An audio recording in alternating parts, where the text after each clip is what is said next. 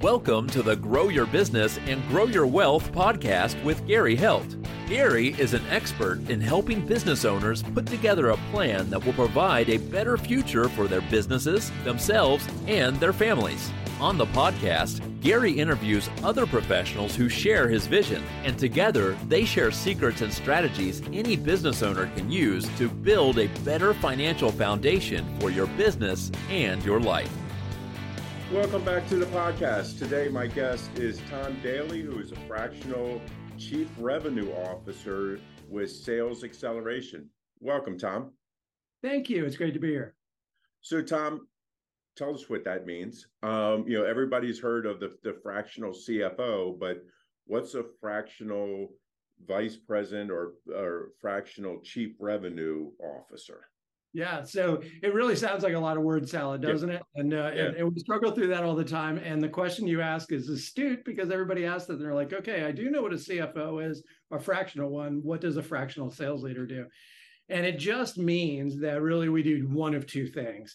Either a company really needs to overhaul its sales. It really needs the infrastructure. And so we come in for a few months, 3-4 months, and we actually build everything from their value proposition to their buyer's journey to really mapping out what their sales structure, their sales process is, implementing CRM. A lot of times it means hiring the right people, possibly deselecting folks that are not in the right role, and then managing that. So that's the infrastructure piece. Once we're all done, we hand it over to the business owner or the manager and say, you're all set, here you go. Or they'll say, well, what about the management part?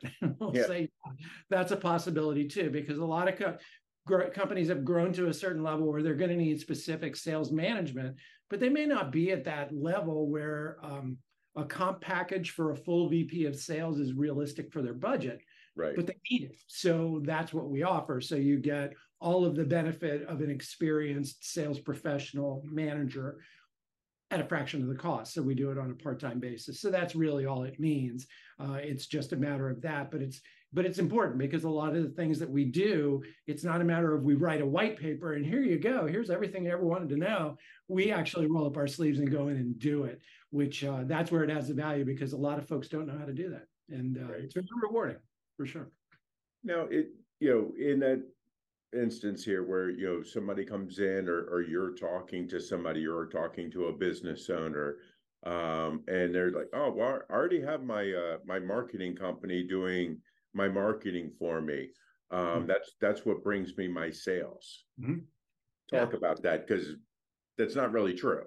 It's not. And a lot of people are saying, oh, you're sales. Great. So you do all the marketing then, right? So sales and marketing, I guess they're on the same bicycle. But in fact, the two, when they're well run, they both coordinate, but they do wildly different things. And most of us in my role, we did our time in corporate America, right? For me, it was about 20 years, where very often we had the marketing department and we had the sales team, and they're incredibly siloed. Marketing's making all this great creative stuff. Salespeople don't think it's the adequate stuff. They're mad because marketing's like, they don't follow up on all the messaging, et cetera. So there's a real siloed, non-working relationship. And honestly, in a small to medium-sized business, that's a luxury they can't afford. So the two have to be coordinated. So we say, I know good or bad marketing when I see it as a sales professional, but I don't develop it. So typically that messaging, all of the really compelling ways and platforms that you can do, I'm not a programmer, I don't do that, but I know how it works. That said, what we do want to do is collaborate so that those marketing qualified leads are coming from the right messaging that's appealing to the right target audience. And that's huge because all too often kind of tells me when I was a young kid, right? Anybody with money was a prospect. I'll talk them out of that money. Right. Gosh darn it, right? But in reality, when we're effective as a company, whether we're small or even large, we have niched down to find that client that we absolutely can delight and help them on their journey of success. And when we do that, we develop our messaging, whether marketing or sales language, to not tell them, but to ask them, what are you struggling with? What would you like your end state to look like? What difficulties have you encountered in the past? What would you like tomorrow to look like? Before I even tell you about how wonderful I am, I need to find out if you really have a need, if you're feeling the pain at an acute enough level that I can help, or you're really that frustrated and you want to make a change. But I have to also understand, are you willing to make that change? It sounds like, yes, I'm ready to change my way. But we've all been entrepreneurs. We're pretty set in our ways. We're type A's, right? We read the book E-Myth and yet we lived it too. Right. So a lot of times it's that a matter of saying, are you ready to go there? Because we're going to do some things differently, but it'll achieve the success you need. So really marketing and sales, the marketing is creating the whiz-bang way of making the messaging that the salespeople are trying to resonate. And when those two fold together, it's great. So I do sales, I don't do marketing, but what we do end up doing with is usually coordinating very closely with whatever marketing arm, either their internal folks or whatever firm that they've hired on. I think that something that's important with that is that you talk about the marketing side, but if you have that sales piece that comes in, you may have that great message coming from marketing, but if the salespeople kind of aren't saying the same message and fulfilling that message, or the other way around, then you're conflicting against yourself, and you're going to confuse the customer or client. Yeah, you're spot on there, and that happens a lot. And if you can sort of break that cycle, success happens. And you bring that up because the other piece of marketing is, was it effective, right? Did I get the money out of what I spent? And you hear these all the time. We tried some advertising, we did this, we didn't get anything out of it. We just wasted our money. And that's usually short-sightedness. That's the fault more of the marketing firm that didn't really explain expectations properly than really the buyer. And so that's really, really important. And you mentioned something, data and analysis. And so the other side, like CRM, customer relationship management platforms, very affordable now, very robust in their capability. Right. Being able to see if that messaging is actually resonating with our target client. If we get a bunch of crickets, that's actually a good thing. We know that that doesn't work and we're not going to go down that path again. And with marketing and sales working together, let's say, well, that messaging just doesn't resonate. We need to find a better way to convey the value or uncover those pain points. And so you try something differently. And so between CRM, measuring those engagements from the salespeople, and the marketing people engaging it through MailChimp or whatever platforms they use to grab those analytics. Mm-hmm. If we get this in real time, we can see, yeah, that's working. No, that's not working. This seems to be getting a whole lot of traction. Let's do more of it. That's critical because that's about the only way I know of to really be able to calculate an accurate ROI. No other way. Right. Now, lots of times people are going to think that you would come in if somebody's trying to generate sales, which is true. But what about that company that is just, it's growing too fast? Do they kind of still bring you in to help, I guess, streamline some of it, but then also, manage it better? Yeah, 100%. So even though obviously we've got really robust tools now and everybody's talking about AI and how that's changing the world, we have all these tools, and that's true. So we've got really a little bit more refined tools, but it's so funny. It really hasn't changed from when I was a kid, probably on back to Napoleon Hill, right? It's still people and process. And so if a company is growing ultra fast and they're outstripping their ability to deliver, then there's something going on. Either their processes are not fully there to accommodate that growth on the operational side, or there may be, we need to rethink the process from the sales side to the timing of the operation. So there may be a disconnect. Oftentimes, again, just like marketing and sales may be siloed in large companies, sometimes operations and sales can be very siloed.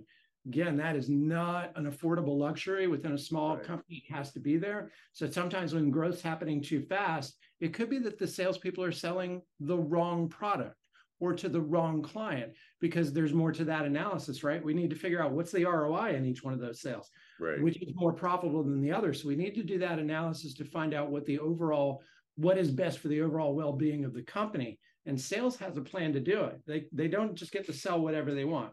Well, a lot of salespeople think they do, but Right. in reality, they have to follow the mission of the company. Otherwise, things get haywire, and all of a sudden, you sold a bunch of stuff, but you're in danger of bankruptcy. So you want to look at that continually. So you're continually evaluating your people and your processes. So whether you're not growing fast enough or you're growing too fast, my suspicion is there's more under the covers that we need to dig into to decide what the best pathway forward is.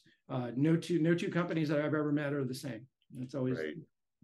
I think so many times people, when they look at it, especially small business, because lots of times when you first start out, you're the salesperson, you're the marketing person, you're the operations, you're all of it, and then you decide, okay, hey, I need to bring in help.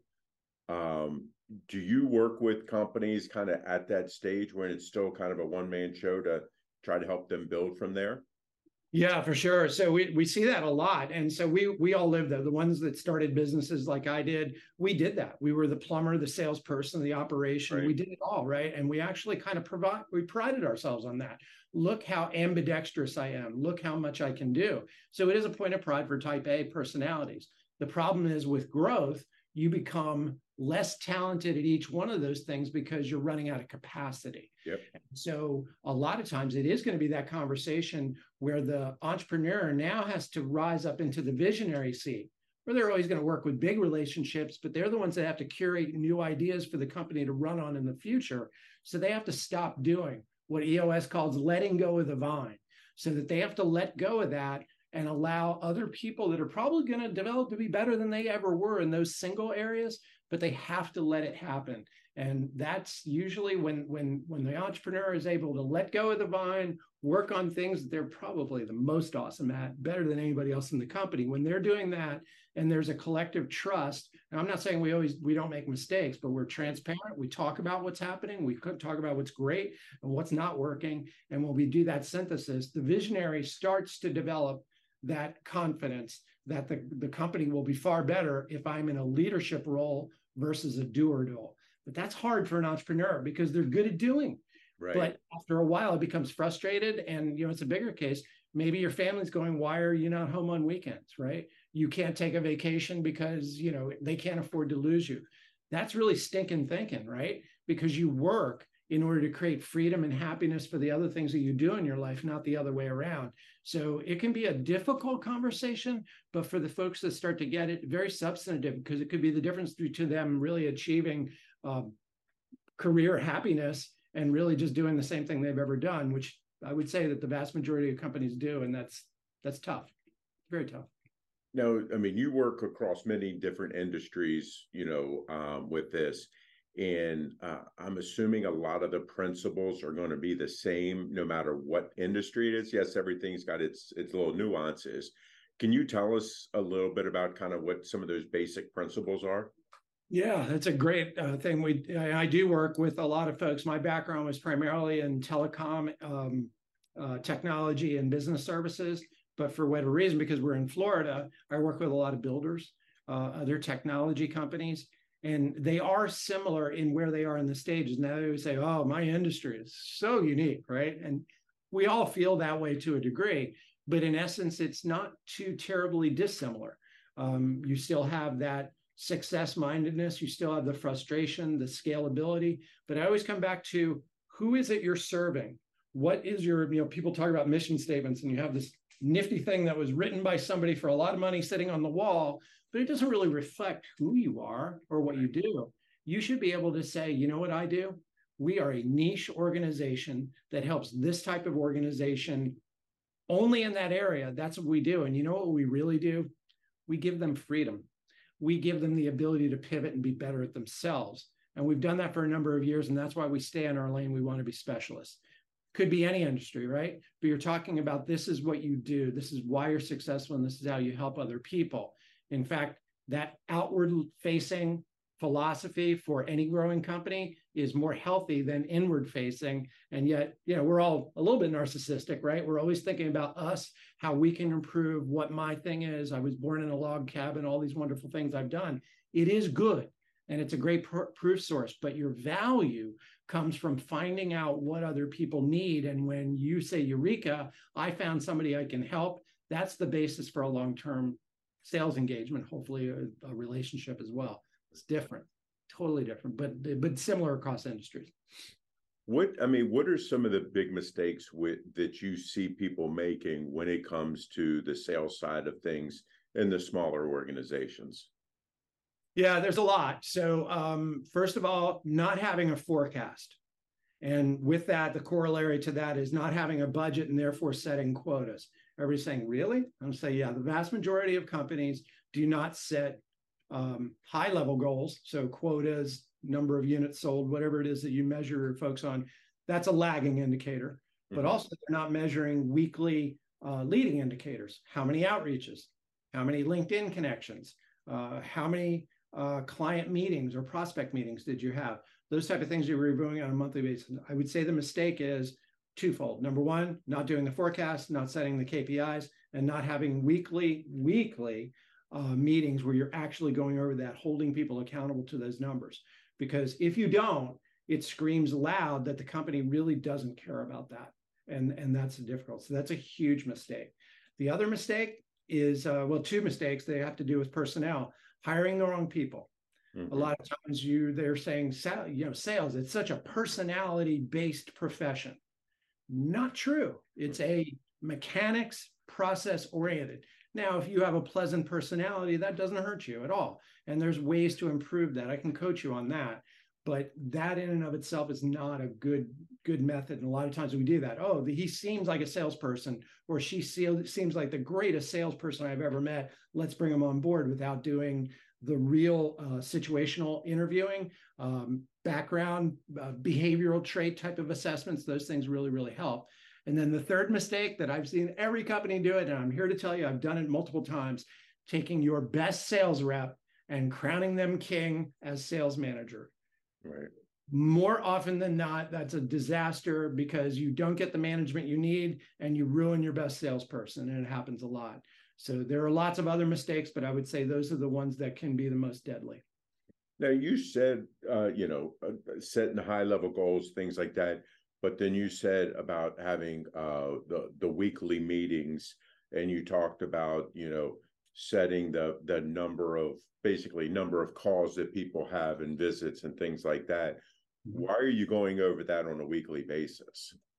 So that is the key to, and again, I've used EOS again. I work with the EOS implementers quite a bit, because it creates discipline. So that cadence, so it works on a quarterly basis. So you reset the entire company every quarter, and that's great. So about 90 days is about all the American mind and persona can really tolerate. So that reset is very helpful, and you fix all the things that didn't work. You keep doing the things that did work.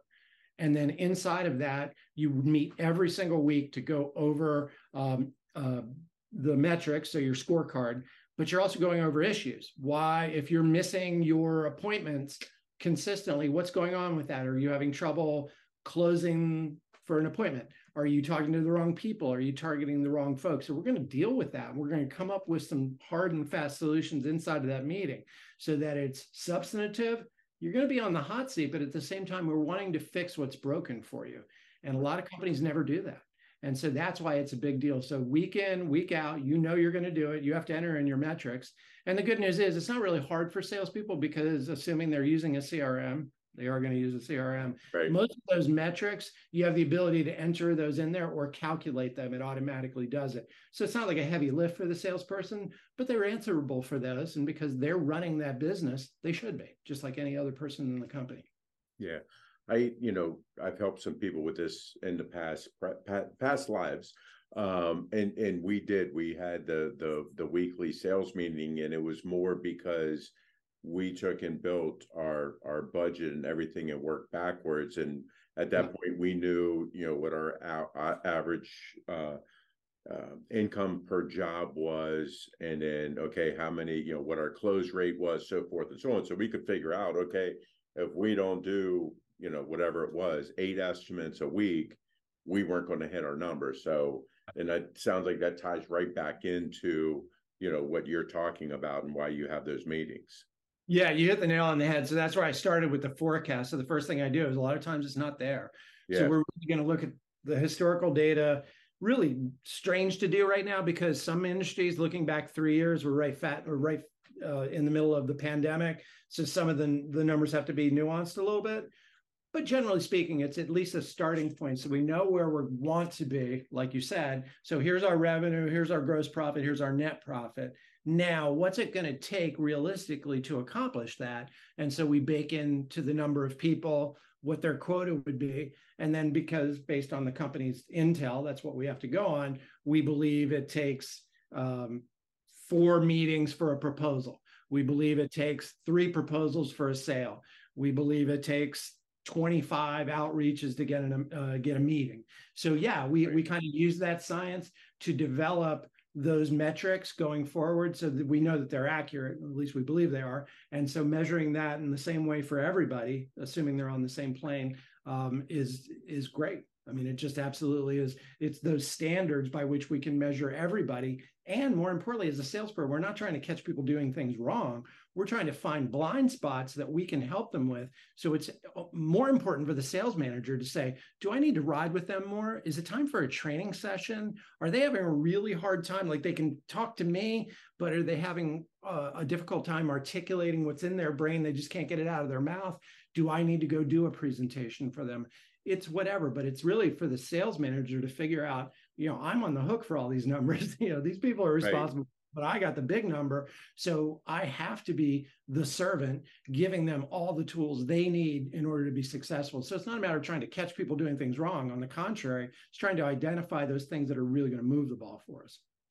Now, you just said in there about the sales manager or whoever, doing training with their sales staff and stuff like that. How often do you feel that somebody should be doing training with their sales staff? So the short answer is regularly. So at least some small component of training I try to do in every meeting, even if it's 15 minutes. Let's just talk about something I saw on LinkedIn the other day that I thought was really compelling. I just want to get your guys' take on it, right? Something like that. Or, I just spun up this presentation and I kind of like my own work here. I want to do this really quick and see if it's resonating with you guys. So something small like that. But then, of course, if we've got like a new product or a new partner or something that's really pretty robust, I really do like to dedicate at least 2 hours. If it requires more, 2 and then 2 and then 2, because putting salespeople in a chair for 8 hours, it's really difficult. You're not going to get your value out of it. So get them in there. You got to feed them, right? They know work for food. And so you do all that just to make sure that you get that knowledge transfer. Otherwise, you're wasting your time. If you I want to check the box off, I'm going to sit them all down for 8 hours and then I'm done. Generally, it's not that easy. You got to be more thoughtful, in my experience. Now, when you come into a company, you do this, obviously you don't just walk away and leave them alone. You kind of follow back up with them. Do you help them do any type of like market analysis or things like that for their industry, or how do you guys handle that piece of it? And I'm asking this more because, okay, we dealt with COVID and people were saying, oh, that changed everything. And then now I hear people still saying that, oh, you still have that COVID hangover or whatever. But I mean, I'm seeing, yes, not as many people in the office, but you're still able to get in touch with people. Yeah. And again, this is a place where AI and a lot of other research groups and a lot of freebies out there. Like it's funny, our collective buddy, Adrian, right? In her past, SCORE, SBDC. I mean, there are resources out there that are inexpensive, and those guys have access to some pretty expensive databases. And so you can get a lot of information from them, whether it's IBIS World or BizMiner. You can get those kind of trends to see, what's changed in construction. Well, everything, right? And so you can get those tidbits so that you know what you're supposed to do. So I can do some of that. And then the local, I'm pretty good at doing like the local top level market, like competitive analysis. But honestly speaking, if we bring in a marketing entity, they already have them. Hopefully they'll have access to some of that stuff. If they don't, we get creative and bug on the next Adrian, right? Right. I need some help here. And you can get that sort of stuff free. Or your local chambers. There's a lot of that data out there. So I'm always a big fan of freebies. So if I can get that and then sort of synthesize it into what I'm doing, generally it works. Right.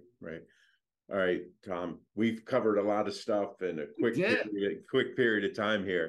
I could go on for a long time because I find the sales side of things, to me, that's kind of, for me, that's kind of closing the loop based on my process. So I find it, very interesting, and seem to find that that's kind of where I have a lot of my pitfalls. So what question have I not asked that you wish I had? Just in general, one of the things that we do at Sales Acceleration is each year we put together a state of sales, right? And where that's driven is we do sales assessments. It's part of my selling tool. I do a large, it's probably 50 questions that a prospect goes through, and it takes them through everything. It's actually an investment on their time, of their time in the process, but it reveals so much about what's working, what's not working, but also what should we prioritize first, because you'd love to do it all. That's impossible. It's just overwhelming. So you decide which ones are going to have the greatest impact early on. And the thing that most people don't know, and again, it's a little bit of a review, is the three big things are hiring. Hiring is a disaster. And people talk about it all the time, like, there are no good people out there. Well, it's harder, but you have to be more thoughtful in how you're trying to approach them. So that's a part of it. Sales analysis, very few people, they'll say either I made my number or I didn't make my number. Let's rinse and repeat next year. So a deeper analysis to what you're doing, why, how are the margins changing? How are the client behaviors changing? Because if you aren't thinking about that, then the competitors will. So you've got to be doing it. So it's those things. And then finally, process. And everybody believes process. We talked about it before. Process is good for everything. Building a car, cleaning your house, somehow sales. Well, it's just about making a bunch of phone calls, right? And it's like, no, it's the same thing. It has a process, it has an objective, has a set of tactics, and then it's got an analysis. So it's all of those three things. And the real catch is it's about 89 to 90% of businesses that we actually give this assessment to, they are in a deficit column. 89 to 90%. Yeah. Huge. Yeah, that certainly is. So Tom, if people like what they hear and they want to reach out to you, pick your brain, hire you, get to know you. I mean, you have a blog that you have out there. So, how can people get in touch with you or learn more about what you do? Yeah, thanks. Because, for me, it's all about conversations. I probably, in the course of a month, I have 100 conversations easily, but I can only serve maybe 3-4 clients at a time. So a lot of my time is just giving insights out there, seeing who I can connect with, because eventually, hopefully it's something that they may have a need for, or somebody they know might have a need. So to reach out to me, really, LinkedIn is my home. I love LinkedIn. Right. By the way, I'm user number 4796, showing my age, right? So I've been out there forever. So Tom Daly on LinkedIn. I love connecting with people. I love growing my network, et cetera. Or just go to my website, which is my personal company. My LLC is Focus Insights Group, all that big word, focusinsightsgroup.com. Either way, just reach out to me any other way. And I love having cool conversations and talking to smart people. It's fun. Great. I really appreciate your time today. I know our listeners got a lot from this, and looking forward to talking to you in the future. Yeah, me too. Gary, thank you so much. I really appreciate it. Great. Hey, this week our guest was Tom Daly, who is a fractional Chief Revenue Officer with Sales Acceleration. Thank you. 49 faces looked to him in triumph. Over the last 12 months, they had each taken turns and promoted his business for a week at a time, driving over $987,342 in revenue. What if you had a network of 50 centers of influence who promoted your business every week for a year? Grab your copy of the #1 Amazon best-selling book, The Ultimate Guide to Growing Your Business with a Podcast, at 33% off the Amazon price by going to ultimatepodcastbook.com. Again, that website for 33% off the Amazon price is ultimatepodcastbook.com. This podcast is a part of the C-Suite Radio Network. For more top business podcasts, visit c-suiteradio.com.